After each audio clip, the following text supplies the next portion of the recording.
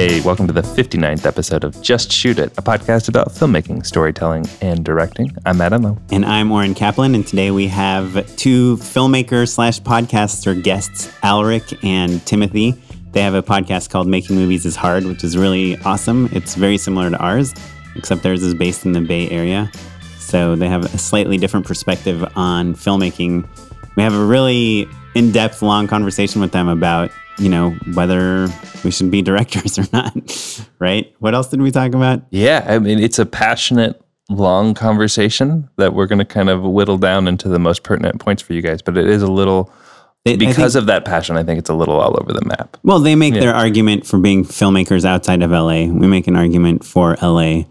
And then we go on to discuss whether we should even be making movies or making money. Yeah, whether you can do both. Yeah. I mean, ultimately, I think it's a conversation about the overall themes of both of our podcasts and about what it takes to make movies and how you want to approach that. Cool. So let's hear from them.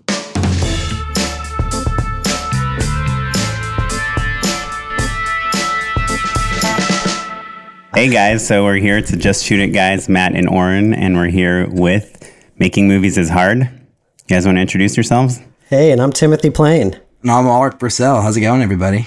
Cool. So just four lonely directors on a Wednesday night. Just a Wednesday night, hanging out, drinking tea. Yep. Cool. So if you guys didn't hear our last episode, we actually talked about Making Movies is Hard, these guys' podcast, which is a similar podcast to ours, but it's in the Bay Area. So it's a little bit more aspirational. Yeah. Just because we're NorCal versus LA. Get serious about it. You moved to LA, guys. Gloves are off already, man. I love that we just dive right into that. That's just like the yeah, you got to hold on to that. I'm talking about podcasting, not even filmmaking. Yeah. Let's talk about the podcast first, because you guys started your podcast around the same time that we did. Not even around, like a month before, like right at the same time, pretty much, I think. Oh, really? Yeah, April 2015. Yeah, and we started right? June 2015. And I always say that, like, if I had heard your podcast before we had planned to do our podcast, or if I knew it existed, we wouldn't have started one, because your podcast is what I was looking for when I was like, oh my God, we should do a podcast because this doesn't exist. And then I find out 2 years later that it did exist, or it just was starting. So what were you looking for from a podcast specifically? Exactly what your podcast is, like, just two directors talking about the struggles of like making movies and like what it's like to be a filmmaker, like, trying to make it happen and trying to get a movie made. Except you guys are like successful, whereas I don't feel like I am successful. Like, I'm just still trying to make movies and just trying to make it happen. But you guys are paid directors, and you're doing it, and you have fancy things like managers and reps and all that. And we're like, we're both still full on depressed. Definitely the first rule of directing club is not believing that you're a director. Oh, yeah. Oh, good. So we're all part of the club. I don't know if I buy that. I'm just saying, like. No, but don't you think, like, the first thing, like, when you move to LA and people are like, oh, so what do? You say, like, well, I'm trying to be a director. I'm trying to be a writer. I'm trying to be an actor. Or I'm an aspiring filmmaker. Like, it has nothing to do with what you're doing on a day-to-day basis. It just takes you, like, a couple years to, like, gain the confidence to say, I'm a director. I do have a hard time telling people that I meet that I'm a director, because I always say it weird. Yeah. Like, there's always something to where I'm like, I'm a director. Maybe I'm lying, or I've been saying filmmaker. Because that's I feel worse, man. I feel like that's cheesier. Why is it cheesier? Filmmaker's fine, or I don't know. I make movies. I tell stories. Telling stories, that's douchey. Can't say that. But I tell stories. That's stupid. I weave yarns. But I do think you have to own it, though, because if you don't own it, no one else is going to believe you when you actually go out and try to make a movie, right? So, like, even though it might feel uncomfortable or stupid, like, I don't know. I told myself a couple years ago that's like, I have to just accept that I'm a director, because, I mean, maybe I haven't made a feature yet. Maybe I haven't done this stuff, but I've made movies, plural. So that's what I do, I mean, I feel like people, I don't know, it's just like a way of representing yourself, right? Alrik, before you had made movies, though, and you were transitioning from the crew side and you wanted to be a director, would you tell people? No, I didn't tell people I was a director until I'd I made Strange Thing, and it was out and it had gotten into film festivals, and I'm like, even then I wasn't saying that I was a director all the time, like I would sometimes, but it took me until like after that point when I finally was like, okay, like I can do it. But yeah, before I'd made Strange Thing, I was like, that was still in the phase where I was like embarrassed to like say I wanted to be a director, because everyone wants to be a director, and it's like kind of embarrassing to just be like, that's the thing you want to do. But I think once you've made some movies, you should just own it. Why not, right? Yeah. I have so many responses to what you just said. Oh, yeah. Which is, number one, I think there's this like misconception that everyone wants to be a director. And I think that's one of the things that like works against us big time. Because it's not that much of a misconception, right? Like, I mean, how many people do you meet that... How many people in your family want to be a director? Well, other than not you? my family, but like on a set, right? Like if you're on a set, how many people want to actually direct, and they're like the gaffer or they're the whatever, right? Like a lot of them. 10% maybe at most. Yeah. Like I feel like you meet a gaffer and they're like, yo, I've got a very nice house in Burbank. To me, a gaffer either is very happy, and it makes good money and it gets a lot of work, or they want to be a DP. Right, that's true, DP. But I mean, yeah. So I think that's like one of the things that I think took me like years to overcome, is to feel like, I don't want to say I'm a director, because the next thing someone's going to ask me is like, what did you direct? Or what have you directed that I know? And then I'll be like, nothing. Nothing. Or like this, do you watch YouTube videos? So it took me a really long time, but I found that like outside of the industry, no one even knows what the difference between a director and a producer is. So they don't even ask you what you directed. Right. Yeah, that's true. And then inside the industry, there's enough to talk about that you can instantly sniff out whether the person you're talking to is like really a filmmaker or not. Yeah. I think what we're really talking about though is like maybe the difference between calling yourself a director because you've made a bunch of things, or because you feel like, oh, I'm doing it full time, right? Right. And like, I know for sure I had directed, a bunch, like 2 seasons of my web series, and didn't call myself a director really until I quit my job and was doing it full time. And like, that's not true, right? Like, obviously I'd been directing pretty seriously for like a couple years at that point. So yeah, I totally acknowledge, I think there is kind of, like a mental barrier in terms of how you want to represent yourself. I think, Oren, you were getting at something, right? Like when you were saying, oh, when you have a conversation with a person, you can kind of tell whether they're legit or not, right?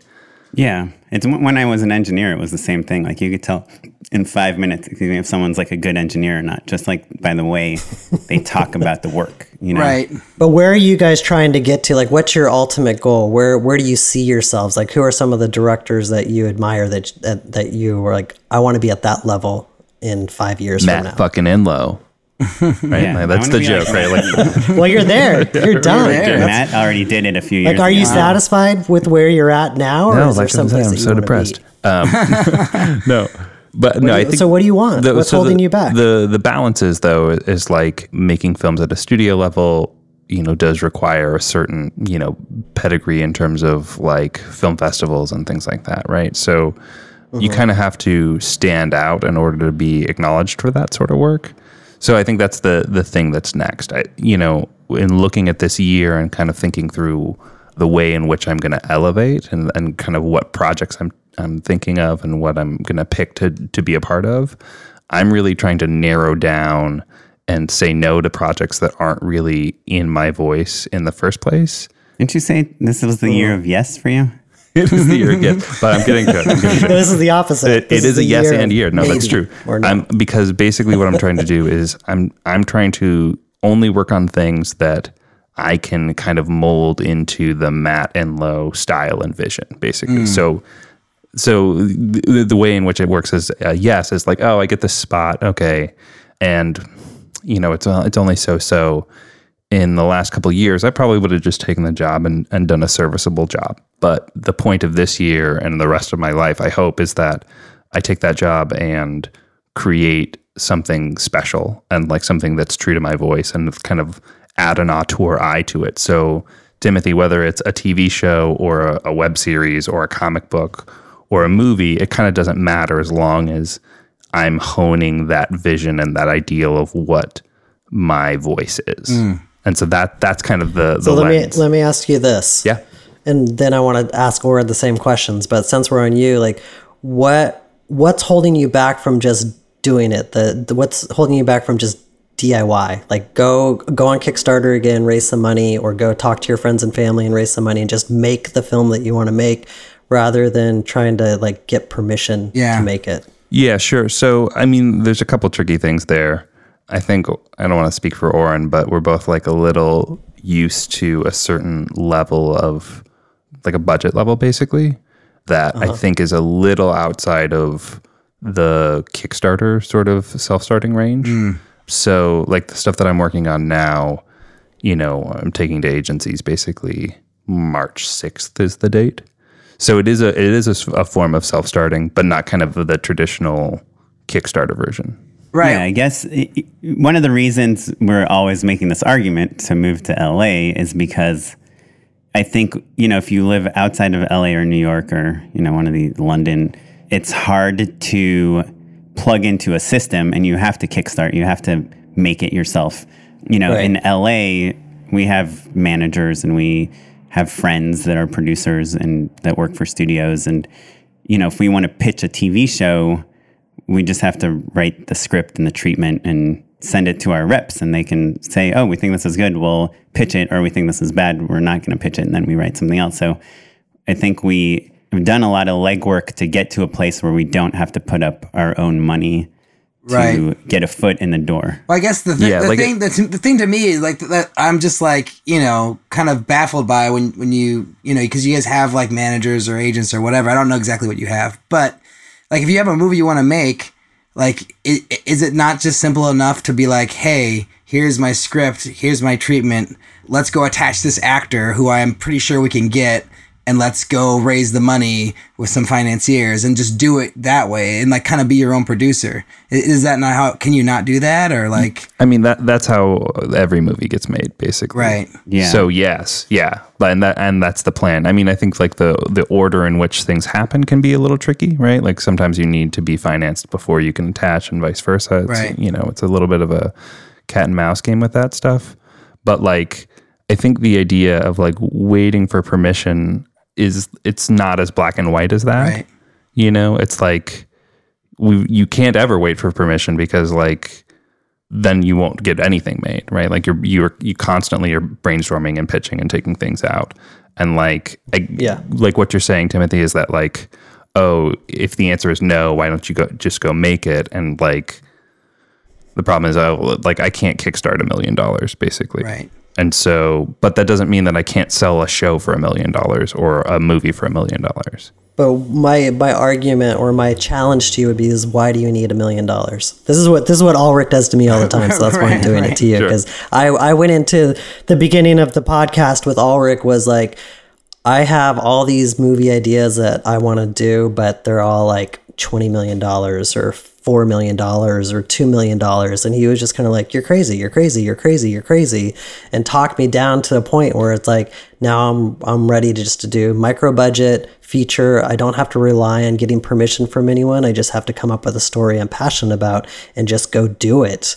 And like, thought experiment wise, like you put two people on this path of like wanting to make a movie, and someone like me who's like, I'm going to just write a micro budget movie and I'm going to raise the money and I'm going to go do it like Krisha, versus somebody like you who's saying, I need $1 million to go shoot it, so I have to go ask for permission. Who's going to get their movie made first? And does it really matter how much they spend on it? Because you could get accolades at any budget level. So what's the most important? Well, I guess, Matt and I have both been doing this for a while. One of the first movies I worked on is a movie called The Hamiltons that's shot actually by you guys in Petaluma. We made it for $60,000. I actually invested in it. I put like $10,000 into it. And it was like this massive success. I got like $50,000 back or something. Wow. That's amazing. Lionsgate bought it. Nice. It was like one of the biggest horror films in England the year it came out. I mean, it was like this total, and that type of thing never happens. Right. And I just happened to get in on it. And I was like, wow, this is easy, Let's make the low budget horror film and make a ton of money off of it. And of course, like that entire market kind of crashed a few years later. That was in probably around 2004 or something. People were buying DVDs then, basically. Yeah. Right. Yeah.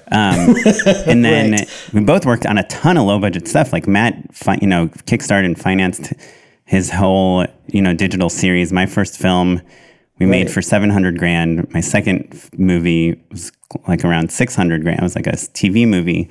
We both did series, like over $1 million series. So it just seems like that. I have a wife and a child and a mortgage and car payments and all that stuff. Like, and we can get reliable commercial, branded content, commercial, digital series, like work that pays us to sustain those things. So for us to go make that $100,000 movie, it's not that we can't, and it's not that you can't make a good movie for $100,000. Of course you can. All of us can name like 2 or 3, like the Blair Witch Project and Paranormal Activity. Right. None of us can name 10. Yeah. But it's got to be, to move the needle on Matt or my careers, it's got to be one of those movies. Right. Yeah. And I think also, like, we're talking about, you look at like a something that breaks, like Barry Jenkins, right? Like Medicine for Melancholy. That's like a $15,000 Bay Area movie, right? Certainly, like that's the sort of, ideal right there. And it still took him 5 years, and he had to write this awesome script and adapt it, make an amazing movie. Yeah. Like, it's not like that's what made him Medicine for Melancholy. I mean, it definitely helped his career in a big way, right? Like, I think he got a lot of opportunities from that. I think he did a lot of commercials and branded stuff, and you have this. You're in the feature club, so you can be like, I've made a feature. It's not hard. Played a bunch of festivals, Right. Yeah. But going from that to to the stuff that Timothy talked about a few minutes ago, which is like, is it worth it from me, from a business point of view, to give you $1 million to make a movie? Am I going to see that $1 million again? That's the harder leap to make. Yeah. It's tricky, right? Like, the feature film industry is in a kind of a tough place right now, right? Like, recouping is a independent film on any level is a real gamble, right? Mm-hmm. Like, all of our friends who are kind of in that distribution game, it's, you have to literally sign paperwork that says, hey, I know I'm going to lose all of my money, right? So to me, it's like, okay, like, yes, I could totally make a $15,000 movie, a $30,000 movie. And I think that's a great idea. And like, I'm certainly not above doing that or anything like that. But I think it kind of depends on the movie that you want to make. And the one that I'm focusing on right now, is like a $700,000, $800,000 movie, which is like not that much money. Right. And I think is kind of just the right baby step up in terms of, being able to attach bigger talent and being kind of that next stepping stone, right? So that's so you're exactly doing what I'm saying, though, right? You're like taking that movie and you're shopping and you're going through your reps and you're trying to attach, like, actors and all that stuff. That's like the process you're in now. Yeah, exactly. And I think there's maybe a misconception in terms of like the sort of work that your reps can do. Like, everyone always complains about their reps the same way that I don't complain about them. They're awesome. They're so great. They don't listen to this podcast. They don't listen. And if they're listening right now, we love they've got work to do. And like, if opportunities come in, of course they pass them along to us. But a rep is just another person that you have to get excited about your movie. Right. You know what I mean? But I guess, like, they're still a salesperson. Right. But like, getting it, like, that person can help you get it to the right people, right? If you're trying to get it in front of this actor's manager or this actor's agent or whatever, like, they can help you do that. Whereas if you don't have that person, it's much more difficult because you're kind of just calling or whatever. From what I understand, the landscape as it is today, if you don't have a personal connection to an actor, if they're not a fan of your work or you know them through someone or you're friends with their agent, you need to send them an offer and a date. And it has to be a pay or play offer, which means that they will get paid this money regardless of whether the movie goes. And if it's an A-list actor, that amount of money better be like in the hundreds of thousands of dollars. If you're, like, making a smart indie film with good performances, and it better be in the millions if you're making like an action film, Right. So yes, our reps can send, there's 5 big agencies, right? CAA, UTA, ICM, WME, right. 4 big agencies. Gersh. We forgot Gersh. Anyone can call them. You guys could call them and say like, hey, can I talk to the desk of this agent? You can look up anyone's agent. Right.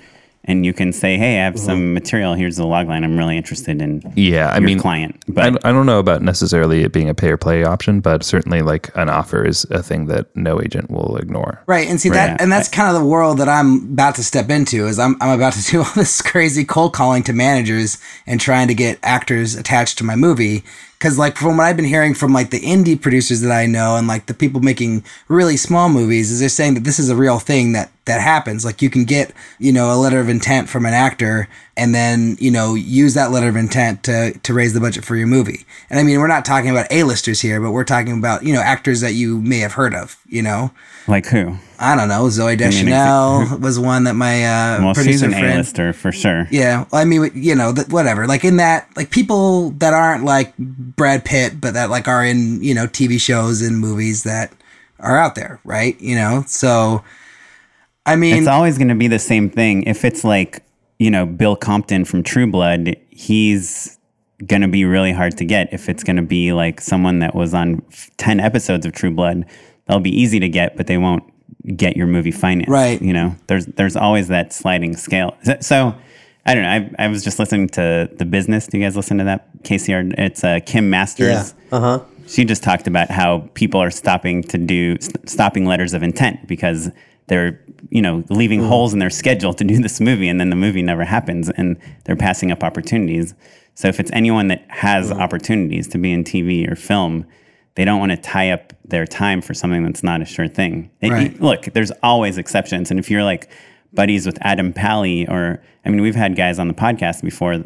We had Liz Manischel on the podcast, and she had Bobby Moynihan in her movie, who she just kind of cold called or reached out to somehow. You know, you can, I'm not saying it's not possible. To me, I'm a little bit, I was attached to this film all of last year. It was financed. There was like $5 million for it to go as long as we attached the lead actor. And we had William Morris repping the script. The guy that wrote it was like a big TV guy.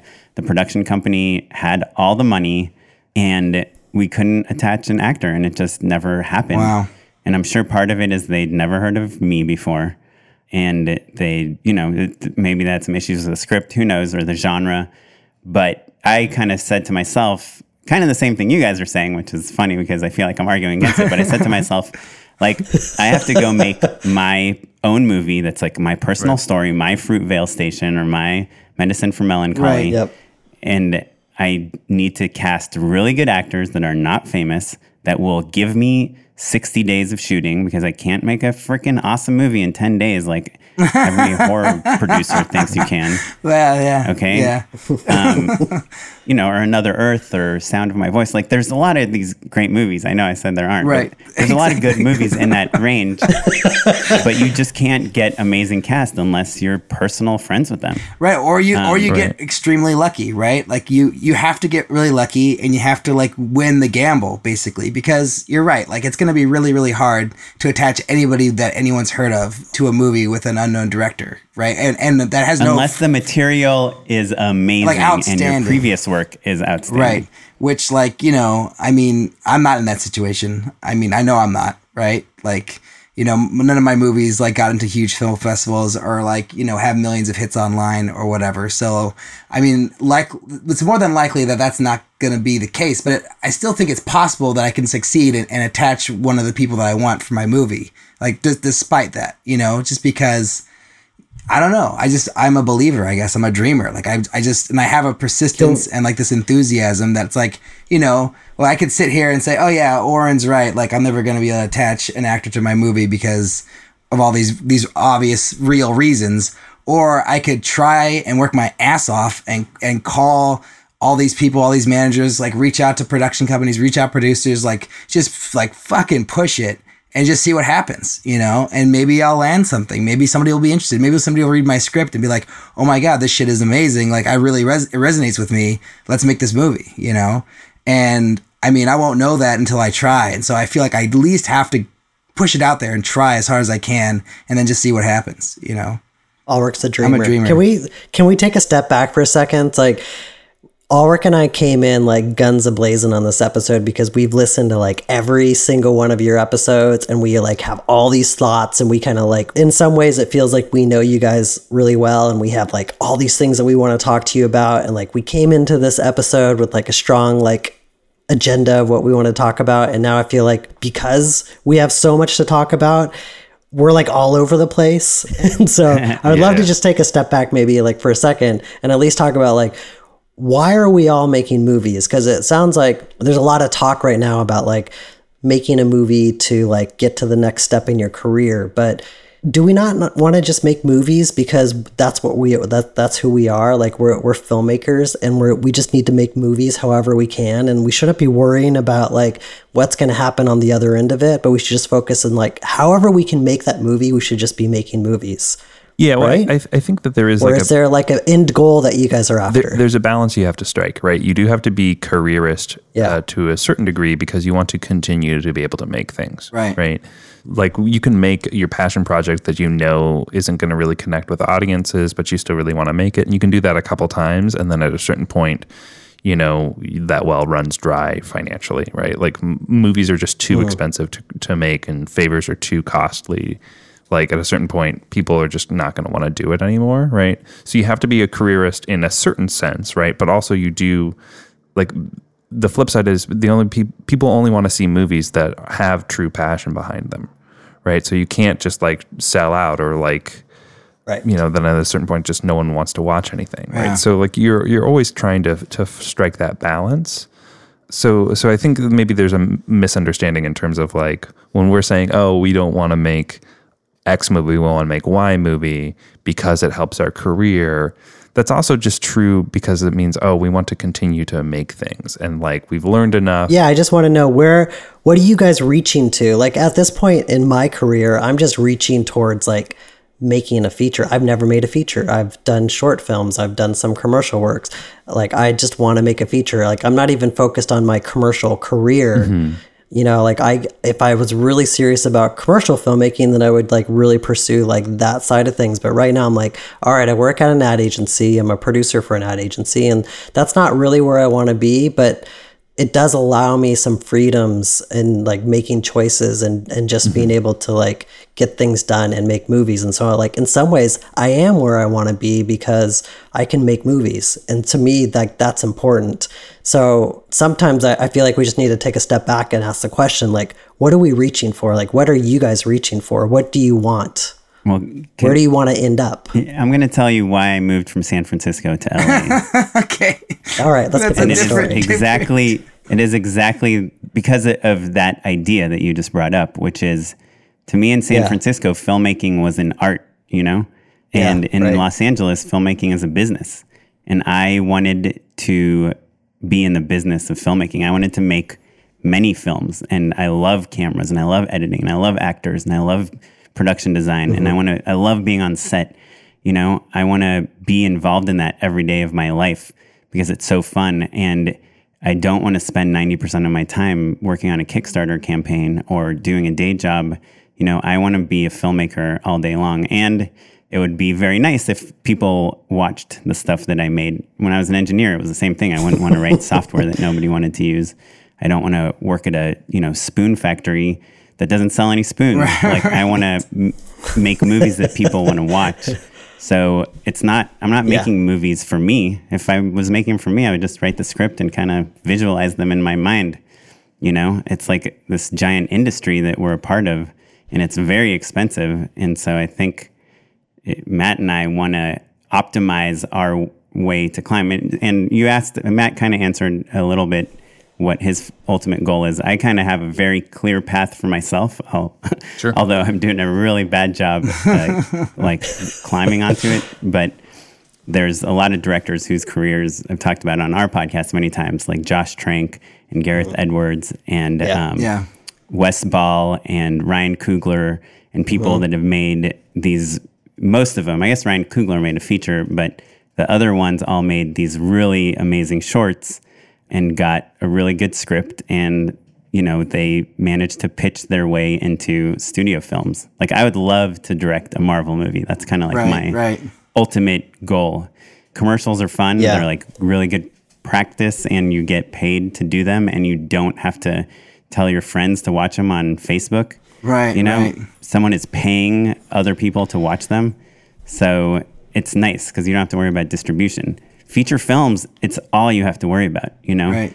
When we made that movie, all I worried about for 2 years was how I'm going to pay my investors back. You know, we premiered at a good festival. We were on Netflix. We had international distribution.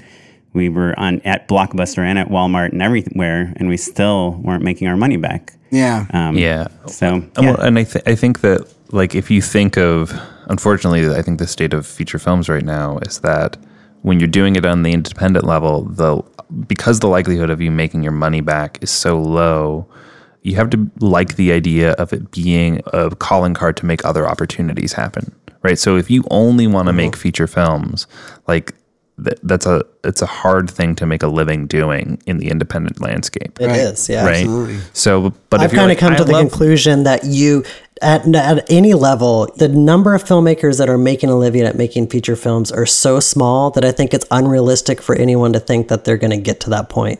So I feel so hold on, because it's so unrealistic. Both of our podcasts, right? Yeah. Strike that from the record. And also, I think that's also something where, like, technically that might be true, but, like, you know, I think we're all here because we made passion projects that made us eligible for other work that we also love, right? So that's the thing, right? Like, you have to, like, be happy making commercials, happy making music videos, you know, doing other work. But that's not feature filmmaking. That's supplementing your income in order to stay afloat long enough to make a feature film, right? Who's directing music videos for a living in between feature films. Like, I mean, that's pretty amazing, right? Like, you know, you can't, right? Like, that's... No, I guess my argument is no one's doing 100% feature films and not doing commercials, not doing music videos, doesn't have a day job. I don't know that for a fact, by the way. Like, I think there probably is somebody out there who are making people that get to that level. And, you know, like, shitty,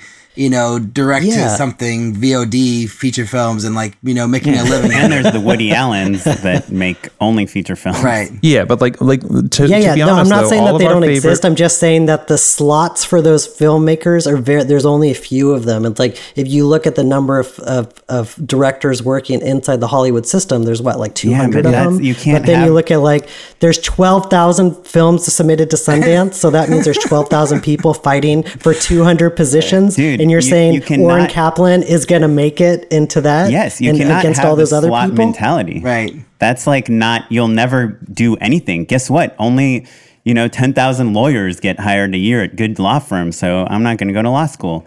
Like, fuck that. Like, if only the top 0.1% of people get directing jobs, then just be in that top 0.1%. And if you miss it, keep trying again. But I think what I'm saying is, like, I'm not just going to write, like, oh, I have a cool idea for a feature film. I'm going to go spend 2 years of my life making it if I don't think that it's, like, going to be fucking awesome and unique enough to...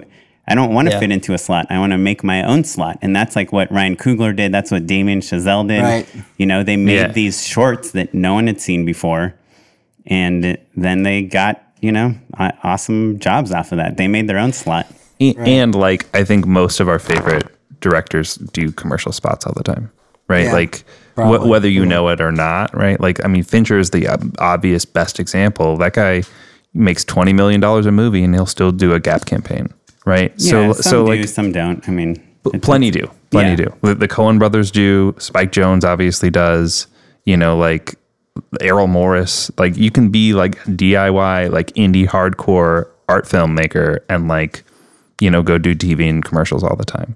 And David I think Lynch can go direct an episode of TV. Yeah, and who cares is what I'm saying. Like, I don't think that, like, we need to fetishize feature films as the only thing that you want to make, right? Like, getting to practice your craft. I mean, right? there's so many, like, other forms of narrative out there, with web series and, like TV shows, Netflix, Amazon, all this stuff. Like, I feel like as long as it's like a narrative story, like, that counts to me, right? Like, I'm not going to say, oh, I'm only going to do features. I'm never going to do a web series. I'm never going to do anything else. I mean, that's just as valid in my mind. I don't know what you think, Timothy, but I mean, I don't think anyone's... No, I think that's totally like valid. If you're not making feature films, you're a sellout.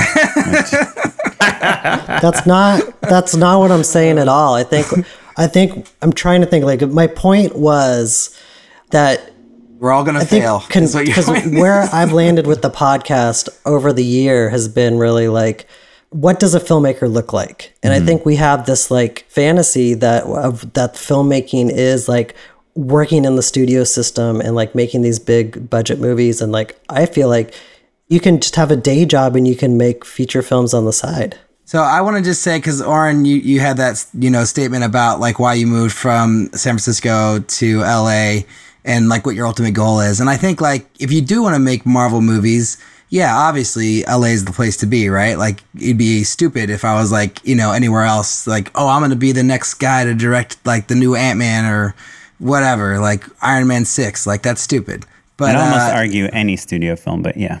Right. Well, I'm not necessarily gunning for studio movies. Like I just want to be able to make the next movie, right? Like that's all I want. Like I just want to be able to make a movie, get people to see it, get out into the world, and then make enough money on that movie to make the next movie. That's the only goal. Ulrich's going to be the Roger Corman of the That's Bay what Area. Timothy keeps on saying, which is not true. Are you, may I ask your marital status and all of those details? Yes, you may. I am married, but no children. But my wife's got a good job here, and that, it'd be difficult or near impossible at this point, I think, to move immediately, but it's not out of the question, Yeah. Well, the last guest that we had on the podcast, Ryan Thomas, he moved to LA and he's working kind of to build up into like director of photography position in the union.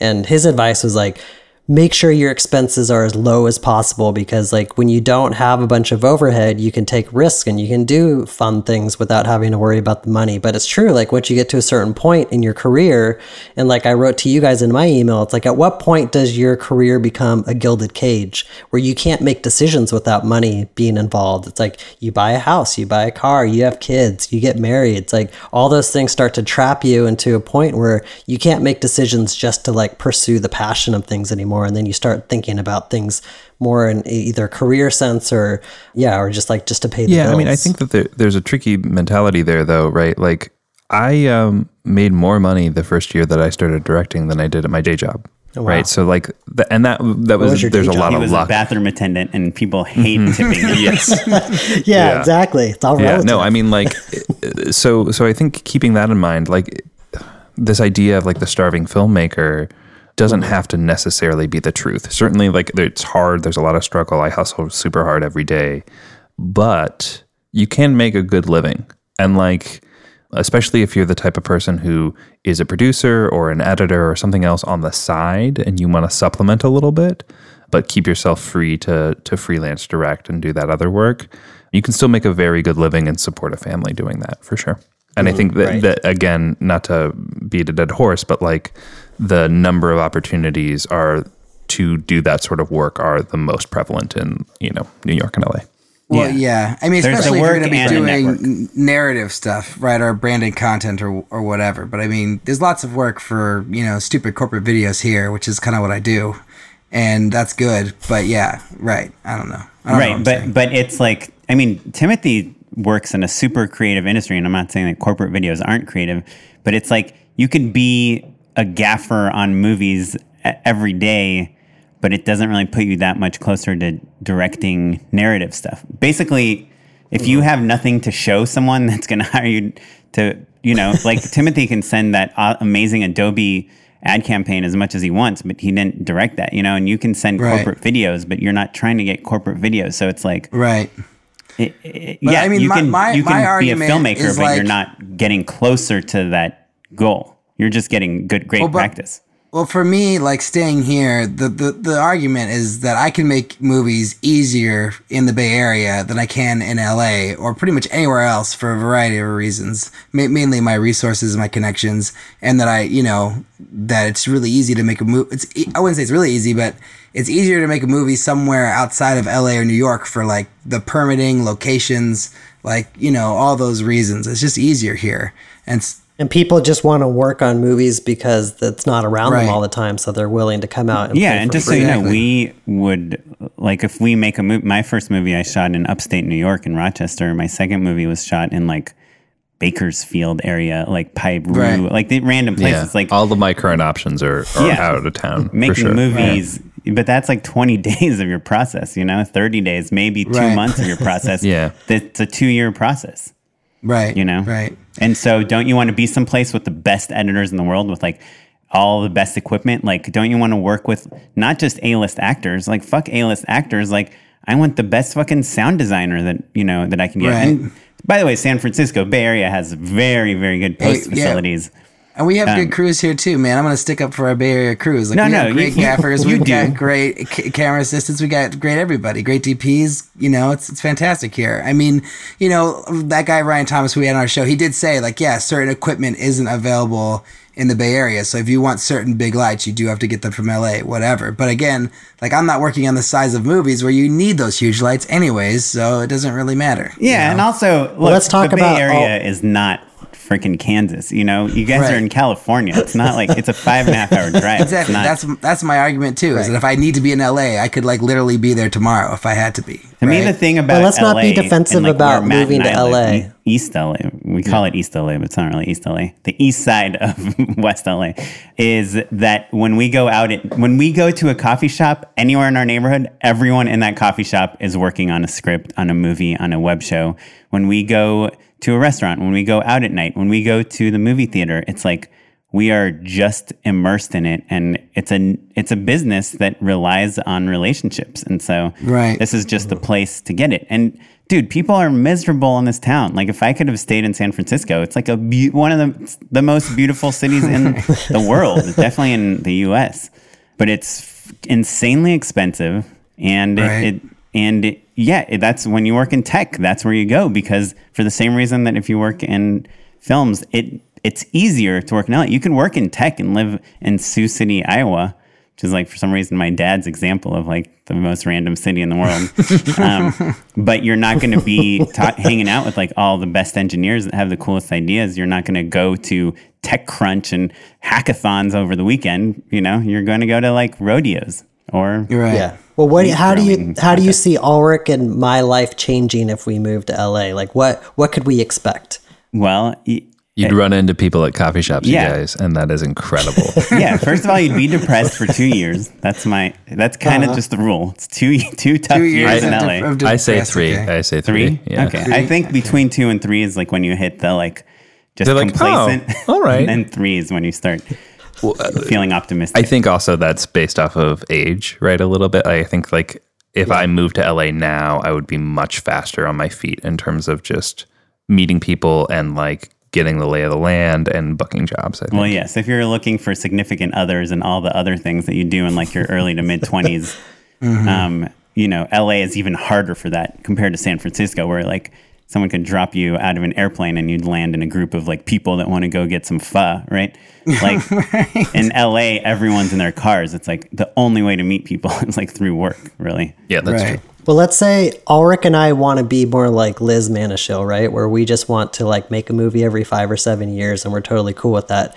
Right. Is there a benefit for us being in LA to be that person? Or well, do you know what Liz's day job is? Well, she works for Sundance. So that's the type of day job that you have here. First of all, you're exposed to like all the coolest up and coming filmmakers in indie film, You're exposed to like that ethos and those people, and you see what's working and not working on the inside. Like Liz, would be the first to tell you. She's witnessing what's working, what's not working, in every phase of production and development, right? So she's in distribution.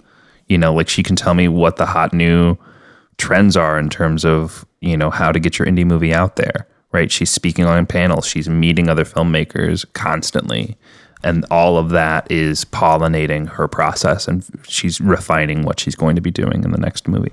Yeah, and you're already like, Matt and me, you already know people that work at Funny or Die and College Humor, and you can constantly be like showing them stuff and pitching them. And I don't know about you guys, but Matt and I both get asked if we can recommend directors and writers like all the time on a weekly basis. I would say, and to be honest, like I don't have like a giant list of directors that I feel like. Yeah, you guys listen to the show. You know all of them. Yeah. Right. Exactly. Yeah. So I'm hearing 2 things. One is just surrounding yourself with people that are doing awesome things to inspire you and to inform what you're doing and to share stuff with and learn from. And then the other thing is opportunities. Yeah. Timothy is so good at distilling all of our junk. Right. He just repeats it. No, but in one sentence. Keep going though, Warren. Let's hear some more. Maybe I can tell you about my income for the year, and you can tell me how much tax I owe. One sentence. Well, I don't think you're going to convince us to move to LA on this episode, and I wouldn't expect you to. But I think those are all valid arguments, Right. and we've even made those same arguments on our episode about like, should we move to LA or not? And we made a conscious decision to stay in San Francisco, and I think Oakland, come on, Oakland, give me a break. the San Francisco Bay Area. Right. I think for me, there's a little bit of a fantasy of like making it happen here, and like there seems to me, it would feel a little bit like a fuck you. Like, I did it. I fucking did it. Everyone told me I needed to move to LA, or I should move to LA. Not that I need to, but that I should move to LA. And I made it happen in San Francisco. And like, I'd feel so proud of myself. And I know there's like a lot of that pride in my decision to stay here. But also part of it, to your point, is just, I love it here. I just love walking out of my apartment every day and like being in the city. And I still really like my job, and I like the things that I'm producing. Like, I look at the things on my reel that I've directed in San Francisco, and I just think like, that's awesome. Like, I've really only done work that I really want to do, and I have that luxury because of my job, and I can say no, and I still have the same salary than if I said yes. So right. And by the way, I feel like earlier maybe I was hard. a little negative about what we're all doing during the day, but your stuff, we looked at your stuff, and it's awesome, and it's like really amazing. And you know, and I think the ad world is pretty vibrant in San Francisco. Like, you can make really amazing ads. You can make really amazing movies there too. San Francisco specifically is not super film friendly. It's not easy to get permits. It's not. Oakland is friendlier, and LA is friendlier than San Francisco specifically, which is of course the most beautiful part where you'd want to shoot everything. Well, I disagree with that statement. I want to shoot in Oakland personally, but that's just me. Okay, but anyway, yeah. Look, stay in San Francisco. Stay anywhere. You know, leave more slots open for Matt and me. Yeah, I guess I hesitate to like put the message out there that the only place to make films is in LA, and like I guess part of the reason that this podcast exists is because there's so many stories, and even your podcast, I feel, is guilty of this, of like talking about the success of people that like move to LA and like climb the ranks, or that have a success at Sundance and they make this amazing film and then they move to LA. It's like, I want to talk to people that aren't doing that, that are like still in the trenches and still trying to figure out what their breakout film is. Like, it's sometimes annoying to hear these success stories of people like fondly looking back at the story of like how they made it to where they are. And like, I kind of like the stories of the struggle, because I feel like everyone's struggling, no matter what level you're at, whether or not you're making $100 million films or you're making $100,000 films, you're still kind of going through the same bullshit. And so like, part of the reason we made our podcast is to talk to people that are like still waiting for that breakout, that are still building to that point. And Ulrich and I are like, we're not novices. We've been doing this for a while. Like, I've been doing this for 10 years. I graduated college like 17 years ago at this point. And I'm still like trying to seek out that one project that's going to like lift me out of obscurity. It's like, I feel like I've gotten now like to a point where I'm living my life the way I want to live it. But I think all of us can agree, we're all living our lives the way we want to live it. But now we're like looking for that one like film to like break us out and be the whiplash. Right. And I think everything you're saying is awesome. I don't think we disagree with anything. To me, the message of our podcast isn't that we're not struggling. I mean, we're all struggling. We all hate ourselves that we were not Damien Chazelle. We all resent every filmmaker that's successful. I think even Damien Chazelle hates himself. Sure. Every thing he makes is about whether he should care about art or his relationships, you know? Exactly. I think with the message of our podcast is wherever you are, you can definitely be a filmmaker in San Francisco. To me, it's like, don't be resigned to thinking you have to be a struggling artist. You know, to me, it's like, you can focus on the struggle. It's really fun. You know, we fucking, got some PVC pipes at Home Depot and made our own dolly, and then we returned them. Great. Like, that's interesting for this movie. You know, we're like about the long road. Like, I want to do this for 50 years, you know? I want to be like Woody Allen, minus the stepdaughter marrying thing. Like, I want to make it a career, not a hobby, not a that's exactly what we want to do. And I think, you know, for us, it's like, why can't that exist in the Bay Area? Like, why does it have to be an LA, New York, London exclusive thing? You know, it can. Vancouver. It's just easier when you're surrounded, when you submerge yourself in it. I'm trying to like shout out to like all the other filmmakers in the Bay Area and filmmakers who want to live in the Bay Area and be like, hey, like, let's create something here that can, you know, be its own thing. Like, it's not ever going to be as big as LA or New York or whatever, but I want to like create an infrastructure here where we can do the same thing and like have a career for ourselves as narrative filmmakers in the Bay Area. You know? can create it, but I don't know if you'll ever change that attitude of the Bay Area filmmakers, which is, we're doing this because we love filmmaking and that's all that matters. It doesn't matter how we make our money. As opposed to the LA filmmakers, which are like, we want to make our living from being filmmakers. Right. That's the only difference. I don't know if like I really care about changing that mindset. Like, I just want to make it a reality, right? Like, I just want to make it so like we can make movie after movie after movie and be here in the Bay Area and not have to be, you know, relocate ourselves to anywhere else. We want our cake and we want to eat it. But now you can't say, hey, Timothy, let's go to fucking, you know, the Rockies for a month and film a movie. And Timothy will be like, well, I have a job. I have like a director call tomorrow. I can't leave. You know, in LA, Well, that's not true. I can. Yeah. I can. I have a very supportive company that lets me take time off to make movies because they know that's what my real passion is. So, like, I have it pretty sweet. Right. Like, I can do it. I took 6 weeks off to go shoot my last short. Timothy has the dream, basically. Like, he has this amazing job, this amazing position, and then he can just do whatever he wants. And he's like, oh, should I quit my job? Should I, whatever? I'm like, what are you talking about? Your company is amazing, and they just let you do shit. Like, what are you talking? Like, I wish I had your job. Yeah. I don't know. We always. Hey, I'm also just saying, like, I'm not saying I'm never going to move to LA or I wouldn't move to LA or whatever, but I just don't want to, you know, I want it to be, I don't know, I guess I have a fantasy of like, oh yeah, I've made a feature, you know, like it played at South by Southwest, and oh, now like if I move to LA, it's like I'm a director, like I'm a feature film director, or like what, you know, I'm not like a PA, I'm not like, you know, some, you know, nothing or video shooter or whatever. I don't even know what I am now. Video corporate videographer, you know, whatever. Yeah. Like yeah, I mean, I wouldn't wait for that signifier. That's for sure. Like, if that's the thing that's holding you back from moving to LA, like, you know, there are plenty of people who've, you know, had movies at South by Southwest and still like, you know, feel weird about saying that they're filmmakers. Right, right. Exactly. Well, that's more a mental had some of them thing, on your show. Yeah. We could talk about this all day. You guys can definitely, I'm not saying you have to move to LA by any stretch. So don't move to LA. I don't think we're even talking about LA versus San Francisco anymore. I feel like now we're talking about, at least for me, what's kind of going in the back of my head is there's part of like, I think this idea that the only way to succeed is to reach a certain like echelon of success. Like the only way you can measure success is by like, somebody's told us like you have to have the Steven Spielberg career. And I just worry that like putting this like idea into all these young filmmakers' minds, and there's a lot of them out there, and like perpetuating this myth that the only way that you're successful is if you're in the studio system or you're making movies that everyone has heard of, it's just leading to a bunch of people feeling like really bad for themselves.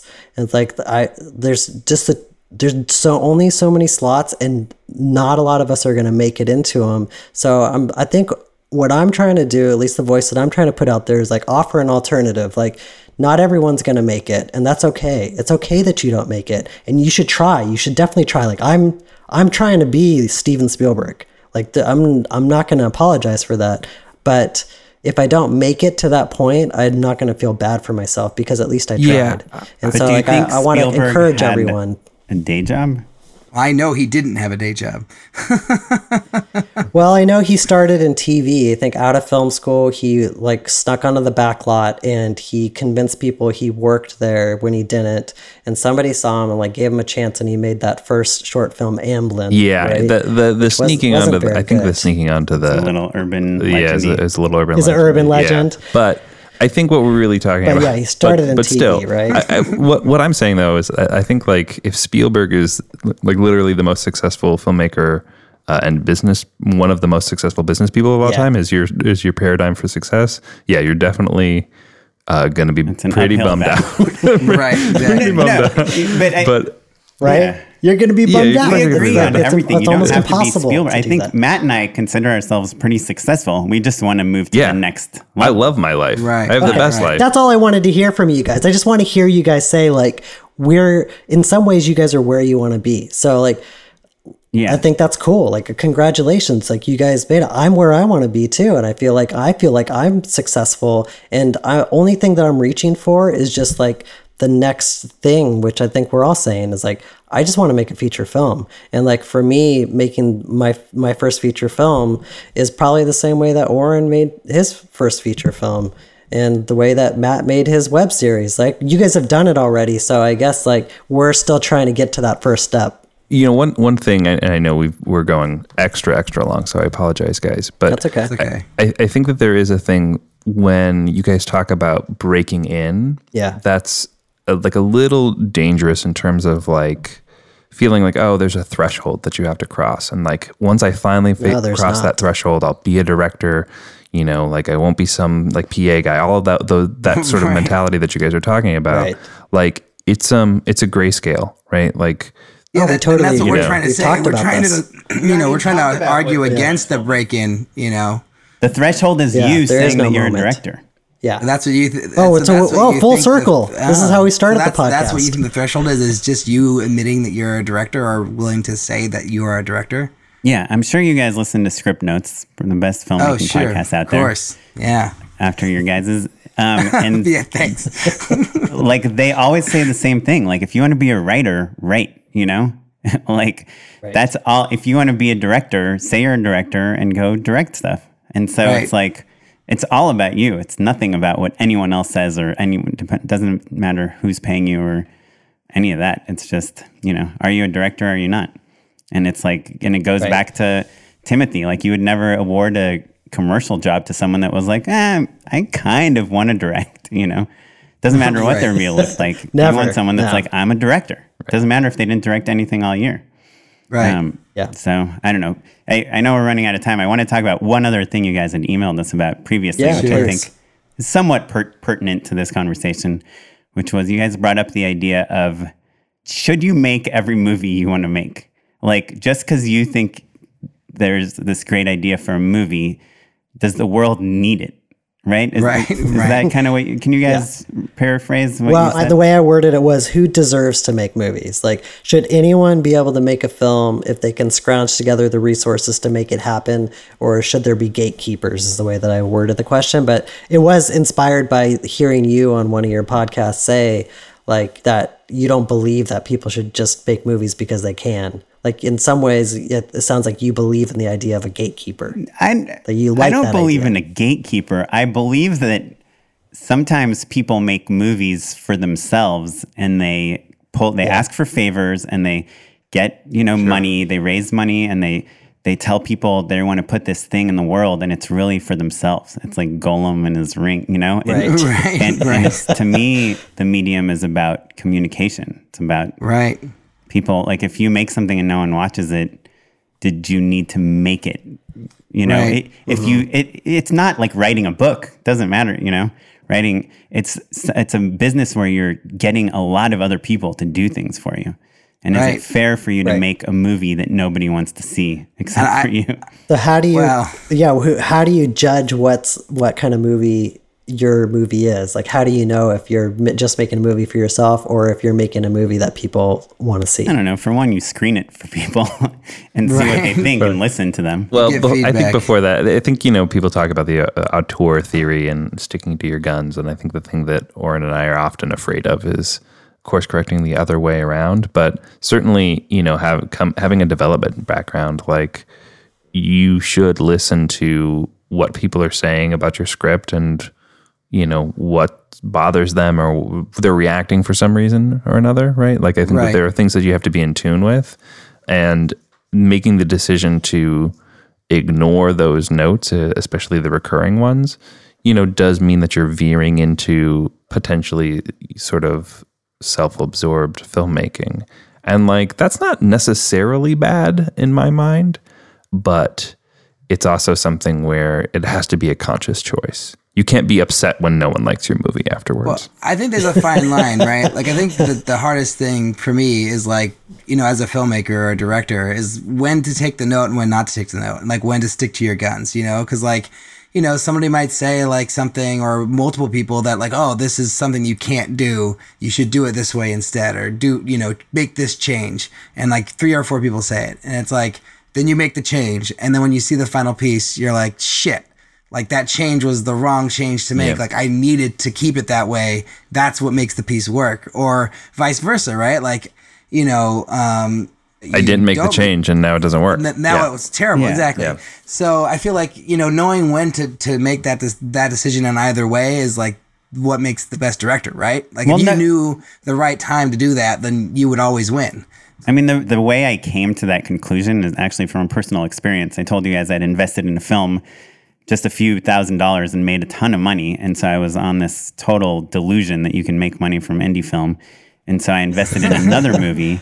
I put in $5,000 to this film, and they were making it, and they shot in Alaska, and it was super cool, and it was like dramatic. And then they just needed another $15,000 as like a gap loan to finish the movie.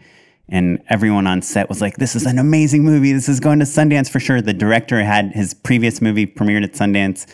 And they're like, Oren, can you give us another $15,000 just to finish the movie? And I was like, absolutely no way. And they're like, well, if you give us the $15,000, we'll return your other $5,000 earlier. We'll give you an EP credit, everything. I was like, okay. So here I have $20,000 into the movie.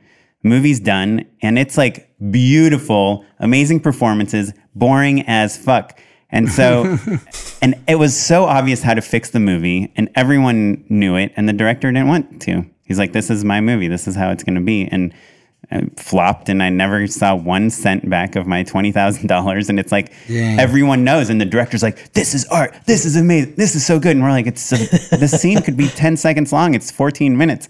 You know, we don't need more beautiful shots of him running through the woods. So it's like that's what turned me off of like people, like I felt taken advantage of, you know, because I was trying to help someone make something for the world, at least for Sundance. And in the end, all he cared about was his own vision and not what anyone else thought. Well, so you invested in the wrong person is my argument, you know, like you picked somebody who wasn't willing to, I don't know, make the right call or make the right movie, you know? In that situation, you were the gatekeeper, and you should have closed that gate in his face. Well, or you should have gotten some sort of, you know, some sort of insurance. Like, if I don't know. I mean, yeah, that's a tough situation because, like, if you believe in the project and the person, I don't know. Yeah, what's the answer then, Oren? Like, how does somebody self-evaluate, like, what kind of movie they're making? You think that guy deep down knew that he was making a movie that only he cared about, that no one cared about? No, I think he thought it was going to be a big hit because his last movie got into Sundance. And his previous movie was also kind of boring, but it was unique. And that's why I got into Sundance. By the time he made his second movie, like 6 years later, everyone had made movies like that. So it wasn't as unique anymore.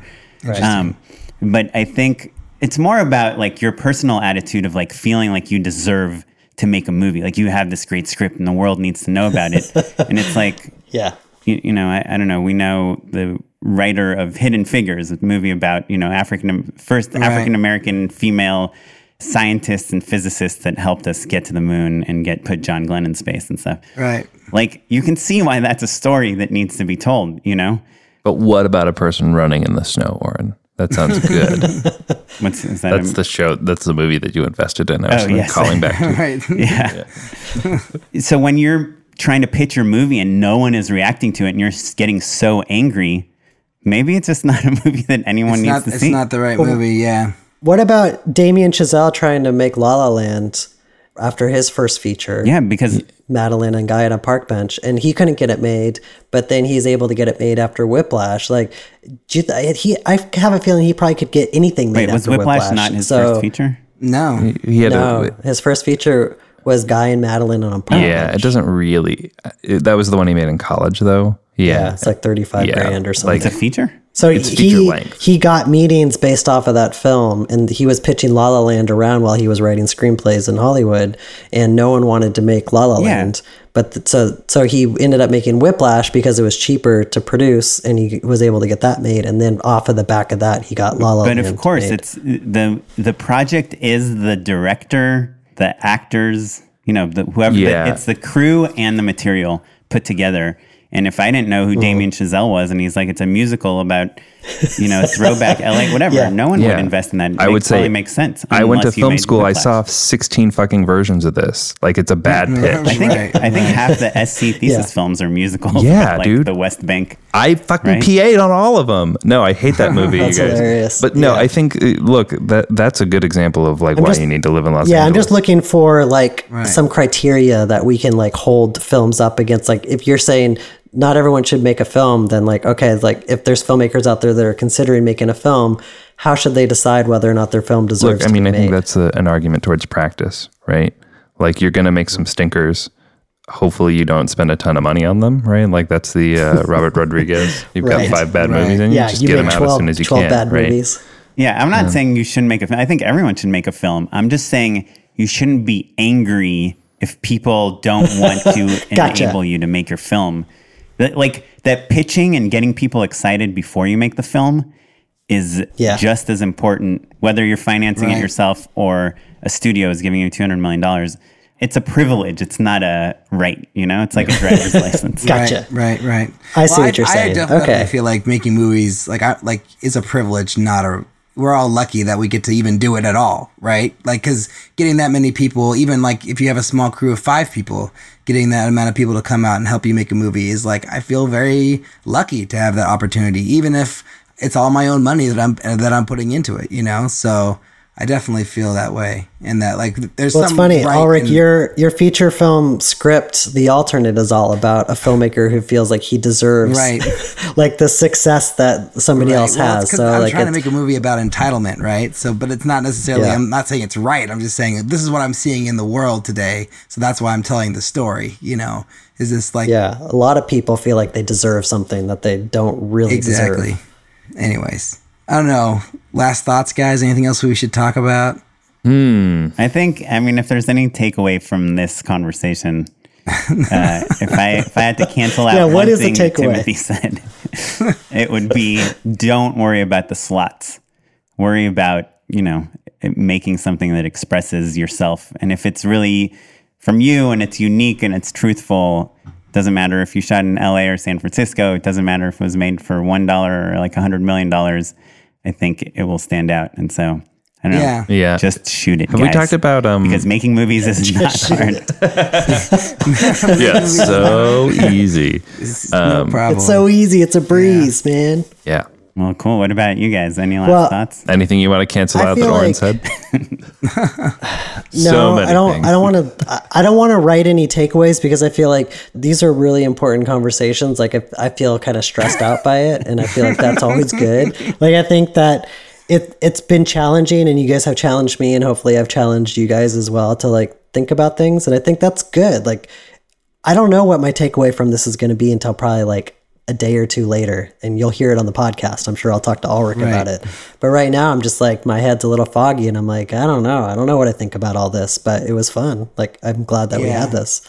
I have no idea what we talked about. Like, we were all over the place. Yeah. I don't know. Just so you guys know, like, I will constantly have these thoughts, that'll pop into my head every once in a while. Like, oh my God, you should have moved to LA when you were 22. You're a fucking moron. Why didn't you do that when you're 22, that was the right time?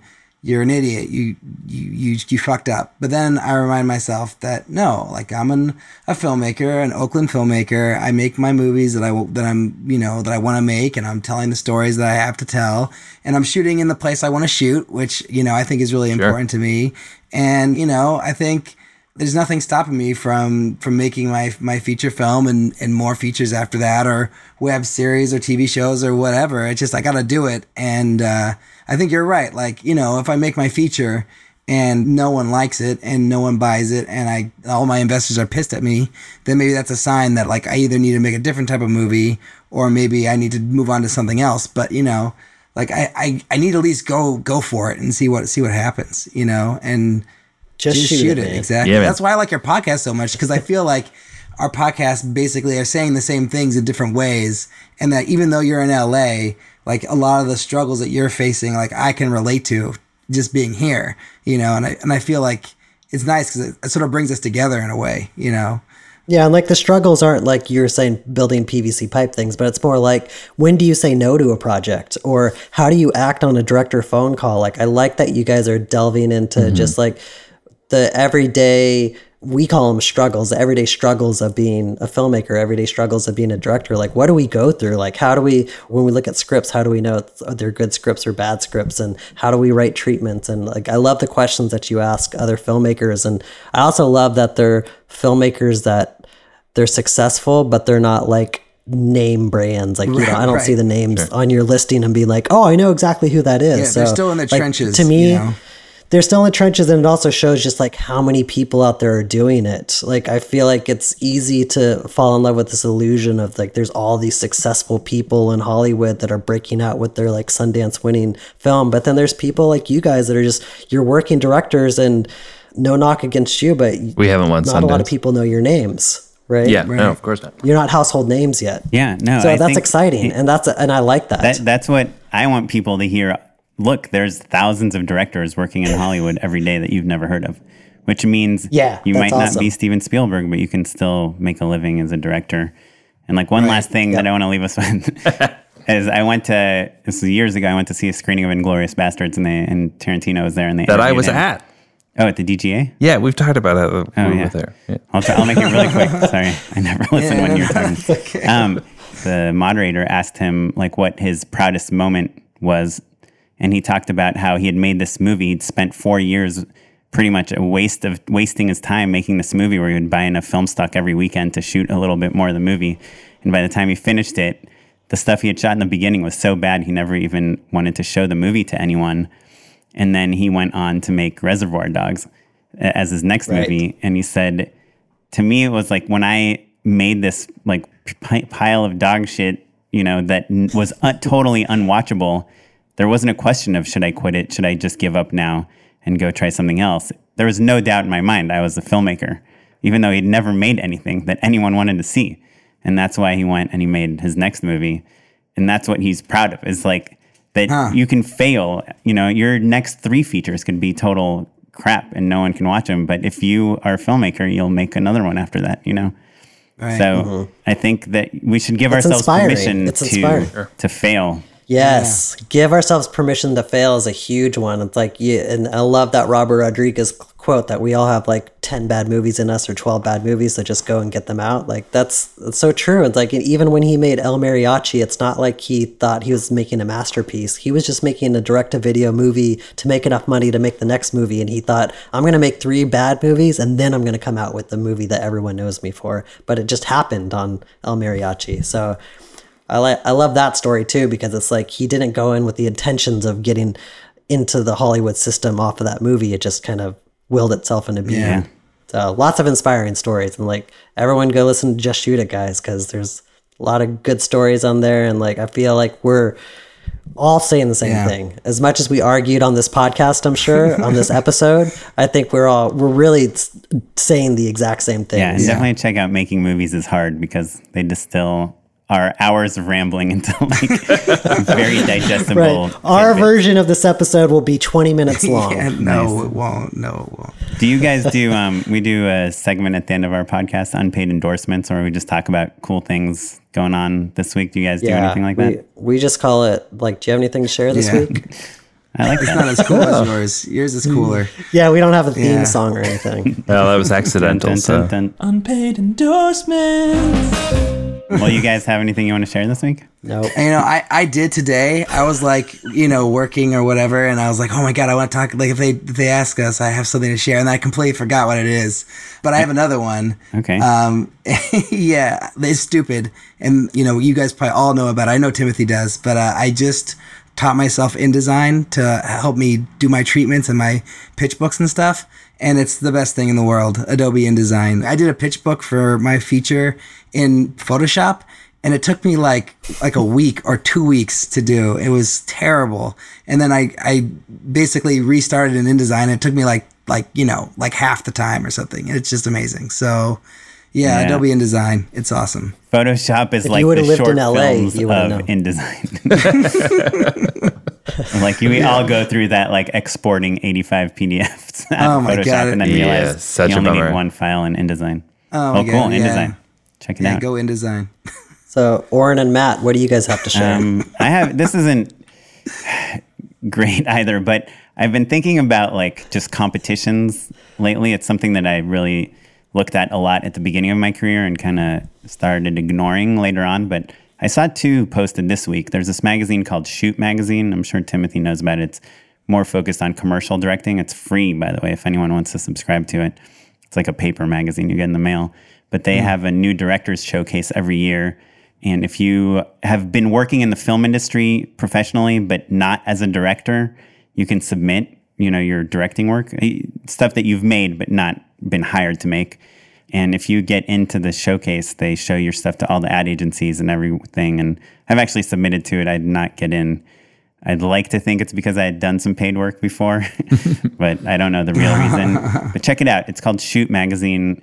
And the new director's showcase is something that's taking applications. And the other contest, or not contest, but program I just saw today was the Warner Brothers Directors, what's it called? Directors something or other training camp. Basically, last year, every single person that got in got to direct an episode of network television.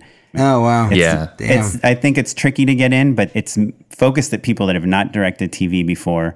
If you're female and not white, it definitely helps. It's kind of a mandate, right? I think for WB, certainly for Nickelodeon, and I think ABC, I think a lot of those networks have fellowships that are diversity oriented specifically. I think the WB one is too. It's diversity oriented, but I think if you were from a different country, if you were different sexual identity, I think if you find a way to make yourself not me, pretty much, like the white Jewish 30-something-year-old guy, then you have a chance of getting in. I think that rules out everybody in this panel here. None of us will make it. Well, Matt's not Jewish. Matt. Well, I'm not Jewish either, but I'm white 30-something, nobody. So, Well, as long as you don't have a beard. Suburban white kid. Oh, damn it. Oh, shoot. Timothy's the only one. Yep. So anyway, I don't know. It's worth applying to these things, So check them out. Right. I think the fellowships are pretty, I think you're right. Like, I think it's kind of like the gateway into that whole system for sure. So, and like I said, I think ABC has one, Nickelodeon definitely has one. So they're all worth checking out. We'll take a look in the show notes and dig them up. Okay, so I'm working my way through a whole bunch of old movies, and Do the Right Thing. It's been a top 10 favorite of mine for a long, long time. I just revisited it. It's like still super pertinent and incredible, and like just electric filmmaking. Really incredible work. So Do the Right Thing. I love that movie. That was one of the movies that when I saw it in high school, I was like, oh my God, like I have to make a movie. That's a movie. Yeah. That is fucking amazing. I just blew my mind. So if anyone hasn't seen it, absolutely see it. It's a movie that deserves to have been made. Yeah, absolutely. No doubt. That is like the definition right there.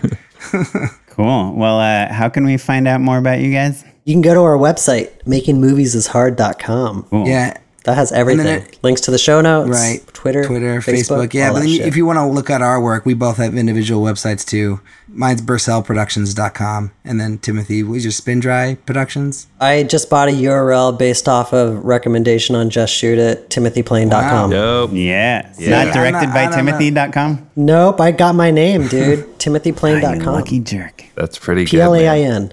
Awesome. Well, you can find out more about Just Shoot It at Just Shoot It Pod on Twitter and justshootitpodcast.com.